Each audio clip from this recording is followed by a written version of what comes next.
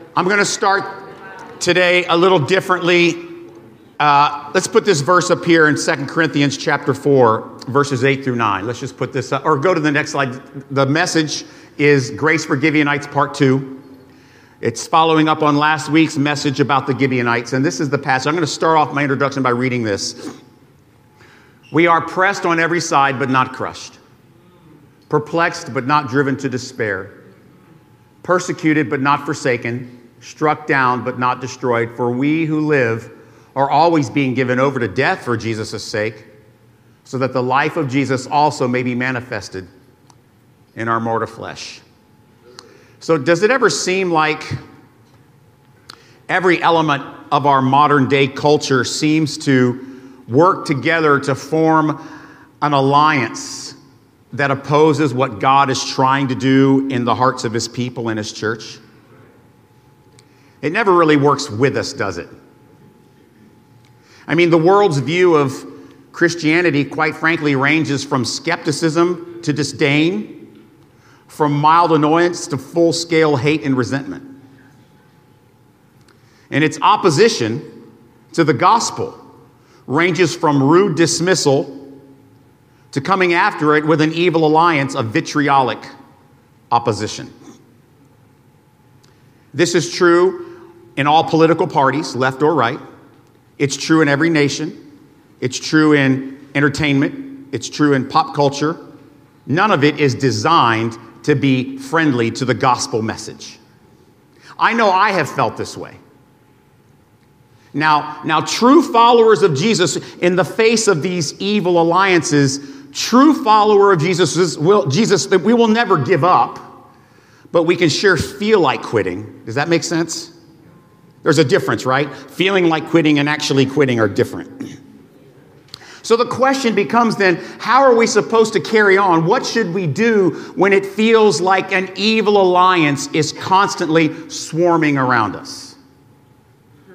How do we respond when the growing threat of evil and injustice around us is so great that there seems like there's nothing that could stop it? See, I believe this is exactly how the Gibeonites felt shortly after they had aligned themselves with God's people, as we saw described in Joshua chapters 9 and 10. So what we're going to do today is we're going to read Joshua chapter 10, verses 1 through 15. Let's look at the passage. When Adonai-Zedek, the king of Jerusalem, heard how Joshua had captured Ai, doing its king as he had done to Jericho and its king, and how the inhabitants of Gibeon made peace with Israel and were among them, he feared greatly, because Gibeon was a great city, like a royal city, greater than Ai, and all its men were warriors. So Adonai-Zedek, king of Jerusalem, sent to Horam, king of Hebron, and Piram, king of Jarmuth, and Japhia, king of Lachish, and to Debir, king of Eglon, saying, "Come up to me, help me strike Gibeon. For it has made peace with Joshua and the people of Israel." Then the 5 kings of the Amorites and the kings of Jerusalem, Hebron, Jarmuth, Lachish, and Eglon gathered their forces and went up all their armies and encamped against or around Gibeon to prepare and make war against it. The men of Gibeon sent to Joshua at Gilgal, saying, "Do not relax your hand from your servants. Come quickly, save us, help us, for all the kings of the Amorites are gathered against us." So Joshua and all the people of war went up from Gilgal. The Lord said to Joshua, "Do not fear them. I have given them into your hands. Not one man shall stand before you." So Joshua, marching all night from Gilgal, came upon them suddenly. And the Lord threw them into a panic before Israel, who struck them with a great blow at Gibeon and chased them down the hill at Beth Horon, chasing them as far as Azekah and Makkedah. I don't know if I even said these right, okay? I'm just being honest with you. I'm just going through it. As they fled before Israel down the hill of Beth Horon, the Lord threw down large stones from heaven on them as far as Azekah, and they died. More died from hailstones than Israel killed with the sword. There Joshua spoke to the Lord that day and said in the sight of Israel, "Sun, stand still at Gibeon, and moon in the valley of Ajalon." And the sun stood still, and the moon stopped, until the nation took vengeance on their enemies. Is this not written in the book of Joshua? The sun stopped in the midst of heaven for about a whole day. There has been no day like it before or since when the Lord heeded the voice of a man, for the Lord fought for Israel.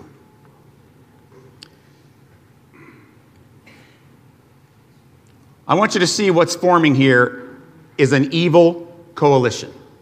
See this map? I'm going to use this map a few times throughout the message. I want you to see what's going on here. You see how Gibeon is encamped. The red lines show that these kings, these Amorite kings, and how they had gotten into alliance, and they came around and surrounded Gibeon. Gibeon was one of the most powerful cities in the region, with very strong military capacities. And with the Israelite threat building, those 5 kings that we listed formed a very powerful alliance. They were counting on Gibeon to be the 6th. That's why the news of Gibeon's treaty with Joshua and with Israel was so troubling and maddening for these other kings in the region. They saw the Gibeonite covenant with Israel as deep betrayal. They were angry. They want retribution. They want to send a message by King Adonai of what would later be called the city of Jerusalem. He was the king in that region at that time. So fueled by their fear and their rage at the Gibeonites for joining Israel, they surround the city, and their intention is to destroy and kill everyone. Now, the Gibeonites know they do have a powerful army, but they know they have no chance against this massive evil alliance. Without help, they know they will be utterly destroyed by this evil. So they send word to Joshua, asking Israel to come and rescue them. This is a huge ask, you understand. It is so tense because, humanly speaking, Israel itself doesn't even have the force large enough to fight this alliance. But God assures Joshua he will fight for Israel and for Gibeon. So Joshua marches his entire army through the night to Gibeon. And from the moment they arrive, God is active in this fight, just as he promised. In dramatic fashion, in the nick of time, you can imagine what's happening is as Israel descends from the hilltops, because Gibeon was a place that was lower in a valley as you go toward the coast. They were at Mount Gilgal. Remember, that's where the worship was. They come over the hill into the valley, and they descend just in time. And there God is to rescue Gibeon from evil. See, the alliance never expected Joshua to arrive so swiftly, navigating rivers and hills in the dead of night.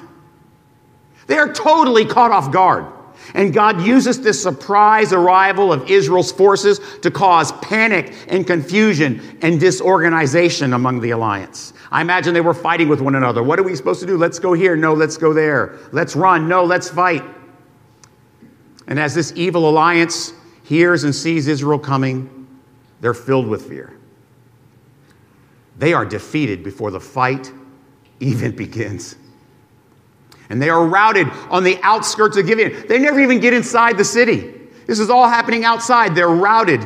And they flee down the hillsides toward the coast with Israel in hot pursuit. So they go this way. And as they retreat in fear, God sends a deadly hailstorm, killing more of the enemy than Israel's fighting men did. And this vaunted evil alliance is in complete disarray. They're retreating. They're being slaughtered on the ground by the Israelites and slaughtered from the sky by God. And as the day fades, Joshua realizes he does not have enough time left before nightfall to finish off the enemy. He doesn't want nightfall to provide them cover to either regroup or retreat and get away. So he asks God for extra time to finish the battle. And God provides this extended daylight in the valley where the battle is. This is another public display of God's power of bringing creation into subjection to his plan for those who worship him. Whether or not he had the sun actually stand still or that's allegorical, I don't know. What I can tell you is there was a lot of light.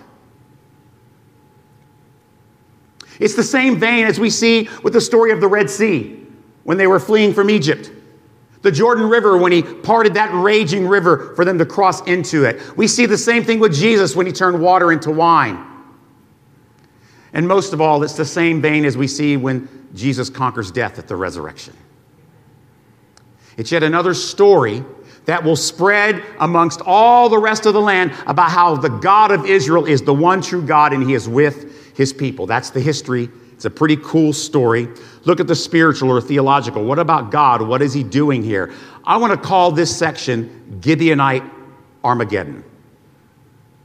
This scene is like Armageddon for the Gibeonites, right? They're facing this evil alliance that despises them for the choice they have made to worship Israel's God. They're facing an alliance that despises them, humanly speaking, for what they have done, and they know they cannot beat this alliance on their own. Put yourself in the place of the Gibeonites. They just recently joined Joshua in Israel, maybe a few weeks ago, and it was through, if you remember, through their deception, less than ideal means. They're still kind of like strangers to Joshua and Israel, right? They don't know them. They probably barely know the leaders' names or to even pronounce them. That's why I struggled with the names. It's hard to say. And they asked Joshua to rescue them from this gathering evil. Their only hope, Gibeon, is that God shows up just in time to defeat the evil alliance and rescue Gibeon, and that's exactly what God did. Humanly speaking, Joshua is also risking his entire army against a superior force for people he barely knows. It's crazy. It makes no sense. But God tells Joshua, don't be afraid, because I'm going to fight for Israel and Gibeon, and the evil enemy will be crushed.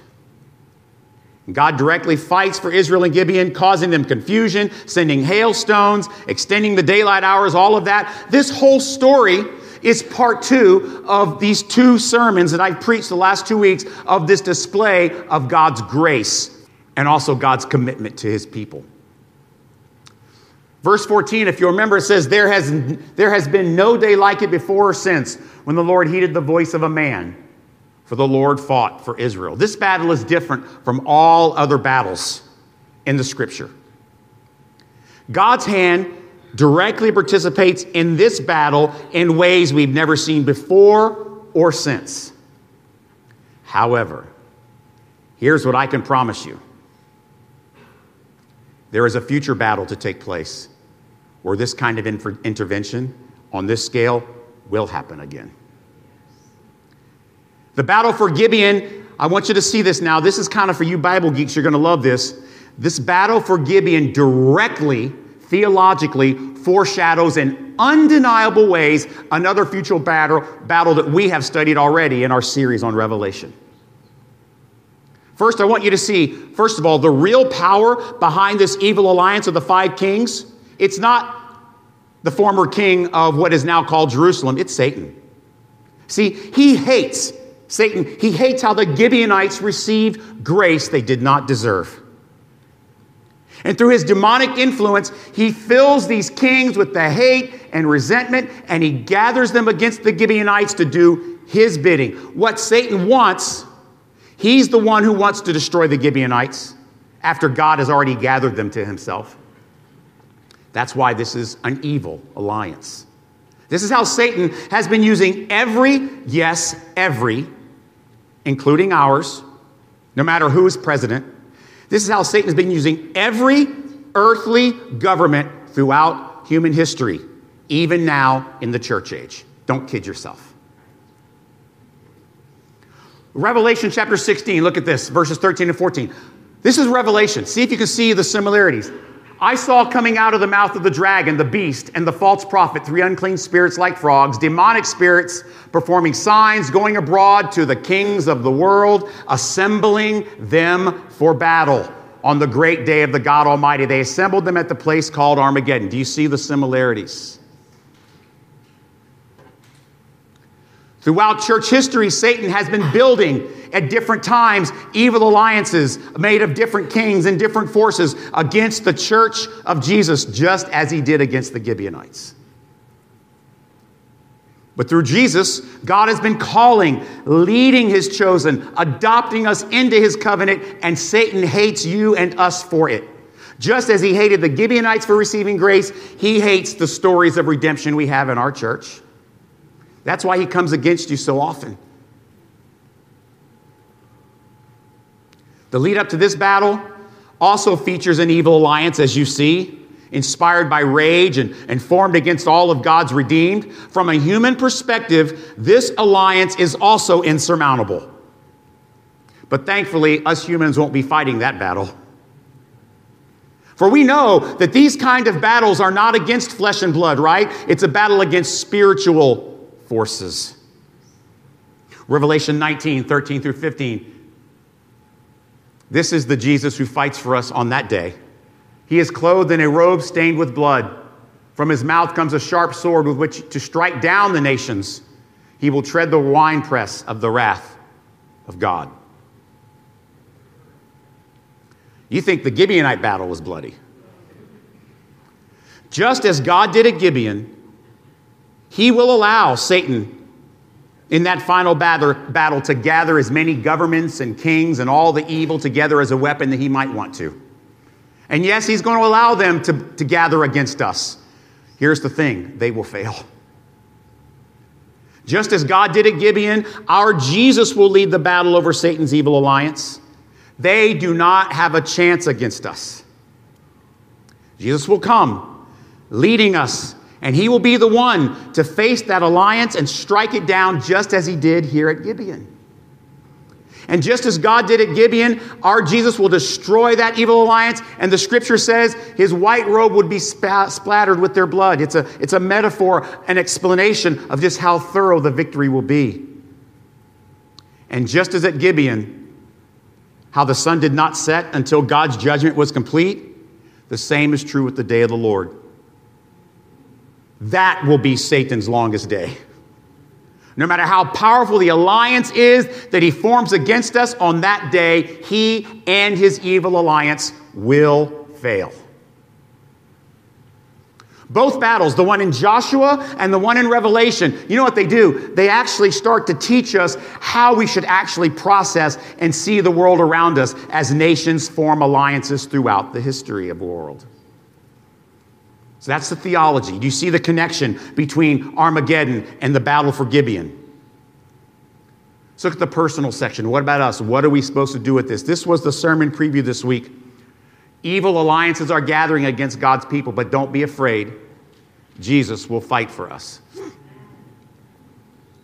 Let's bring this next slide up. All right. I'm going to keep this up here for a little bit. I want you to continue to see how Gibeon was surrounded. I want that visual to really sink into your head. 2 Corinthians 4:8, we are pressed on all sides, but not crushed. Do you think the Gibeonites would have been able to relate to what Paul would write almost 1,300 years later about being pressed on all sides? You think they could have? Wow, that's a good verse, Paul. We should memorize that one. You think they felt like this as the evil alliance moved against them and God? And then God came with his people and fought for them? You think they felt like we are pressed, but we're not crushed? How do you think the Gibeonites felt about God the day after the Battle of Gibeon? Blessed? How about unworthy? Loved? You think that day that after they were pressed on all sides and then God comes in and swoops in and destroys the enemy, you think that day they personally learned how God never leaves or forsakes those who call upon his name? What do you think the Gibeonite worship service that next morning would have been like? I bet it was, as the young people say today, lit. Right? Did I use that properly? I don't know. Okay. I never know. Even though we came to him in the wrong way, even as new as we are, God still fights for us and saves us from evil. That's probably what the Gibeonites said. We're brand new here. We did it all the wrong ways, yet God still fights for us. Guys, we were afraid and we did all this deception to get the Israelites to give a treaty. We had nothing to fear all along. God always planned for us to be with his people, and even these silly, evil kings couldn't stop it. Because God didn't just save us because we deserve it. He saved us for his glory and his purpose and his great name. Do you think that day inspired them? Remember I told you how they took on a new name after a while? They were called the dedicated ones, dedicated to serving the temple. Do you think that this day had anything to do with the inspiration to become dedicated ones who would be willing to relentlessly, faithfully serve God's temple for generations? I bet it was very formative, don't you think? Romans 8:31. What shall we say then to these things? If God is for us, who can be against us? Can you see how there is so much for us as former filthy Gibeonites that we can relate to with how God dealt with them? Can you see how we, the church, are actually represented by both Israel and the Gibeonites in this story? Can you see that? Can you see how this story is directly connected to how John describes our future final battle with evil in Revelation will be?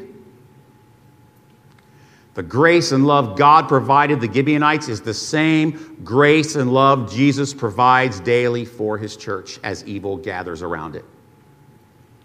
And we were all once Gibeonites. We talked about that last week. All of us were once Gibeonites who desperately called out to God to rescue us from the evil in this world. And right now, God is hearing those calls. And you know what he's doing with it? He's building his own holy nation as he calls out his chosen from every other earthly tribe and every people. If you will, it becomes a holy alliance. That holy nation, God's kingdom, his church becomes that holy alliance. And what do we do with it? We carry the gospel regardless of any evil alliances that are formed against us. And as the Gibeonites place their hope in God's protection, we too hope in the promise that Jesus will fight for us on that final day when we are pressed on all sides and surrounded by evil. John 15:19. Because you are not of this world, but I chose you out of this world. Therefore, the world hates you. This is why they form alliances. Satan hates how God has rescued you from evil. He hates how God uses us to rescue others who call upon him from evil. He can't stand it. He hates when we celebrate redemption stories through baptism here. So evil, motivated by that hate, will always try to gather around these stories of redemption like bugs drawn to light on a hot summer night in Sarasota. You ever been outside around a light in Sarasota in the summer? Do you like it? Do you ever feel pressed on all sides when that happens? You know what they're doing when they gather around these stories of redemption? They're just hoping that they can rewrite the endings to those stories and turn them into failures, but they will not. Satan will weaponize every government, every religion, every philosophy, and every economic system, yes, even the one you think is the best one, into his evil alliance. Have you ever seen, question for you, have you ever seen a group of nations come together in alliance for the sake of the gospel? Listen, there's a news, right? Germany and France and America and Cuba, they're all coming together to proclaim the gospel. Of course not. You know why? Because every earthly alliance, good or bad, listen to me, every earthly alliance, good or bad, are for one reason, for earthly purposes, not heavenly, eternal ones. There's only one nation that's committed to the eternal gospel, and it's not America, it's the church. No earthly alliance is worthy of our hope. Not NATO, not the United Nations, none of them. Our allegiance is to the Holy Alliance, the kingdom of God, who is calling out people from every tribe and every nation into one family. That is our allegiance before anything and anyone else. And just as God empowered Joshua's army to provide grace for the Gibeonites, we are God's army of grace sent to those who by faith are calling upon the name of the Lord for hope and for rescue from this world's evil alliances that form around them. And as God answers their call by sending us to them, do you see that? Go into all the nations. As God answers their call by sending us to them, he arms us for battle, not with a sword, but with that same gospel. And each time we come armed with the gospel, God just seems to rescue more and more Gibeonites. He rescues them from Satan's evil alliance just as he did us. You know, no wonder that evil is constantly forming alliances against us. Evil hates the work that God has called us to do. The forces of darkness despise this divine calling that God has commissioned us with to undertake with the gospel. I'm going to put the picture back up. It's a great visual to understand spiritually what is happening. See, this is why we can feel like the Gibeonites sometimes, pressed on all sides by evil as we try to follow our precious Jesus. But we have an advantage over the Gibeonites. We already know that Jesus has defeated evil at the cross, and that power will be on full display on the day of the Lord. And then one day, we will all follow the Lamb as he makes final work of that and eradicates evil and all of its greatest alliances from this world forever. And until then, as the enemy continues to gather alliances here and gather alliances there, trying to thwart God's plan for our redemption, you know what we're going to do? We will just continue to simply follow the Lamb wherever he goes, because we know that we are going to win, because Jesus fights for us. Dear Jesus, we're so thankful. Well, first of all, we are intimidated by how evil does gather. There are times, Lord, we do feel pressed on every side, but we know that we're not crushed. We know that we can be persecuted, but we're not destroyed. It's very evident the enemy can use almost anything on this earth to gather around stories of redemption. He hates them so much. But we're so grateful that his hatred of those stories will end in sour disappointment for him. He cannot rewrite the endings. They are written in the Lamb's Book of Life.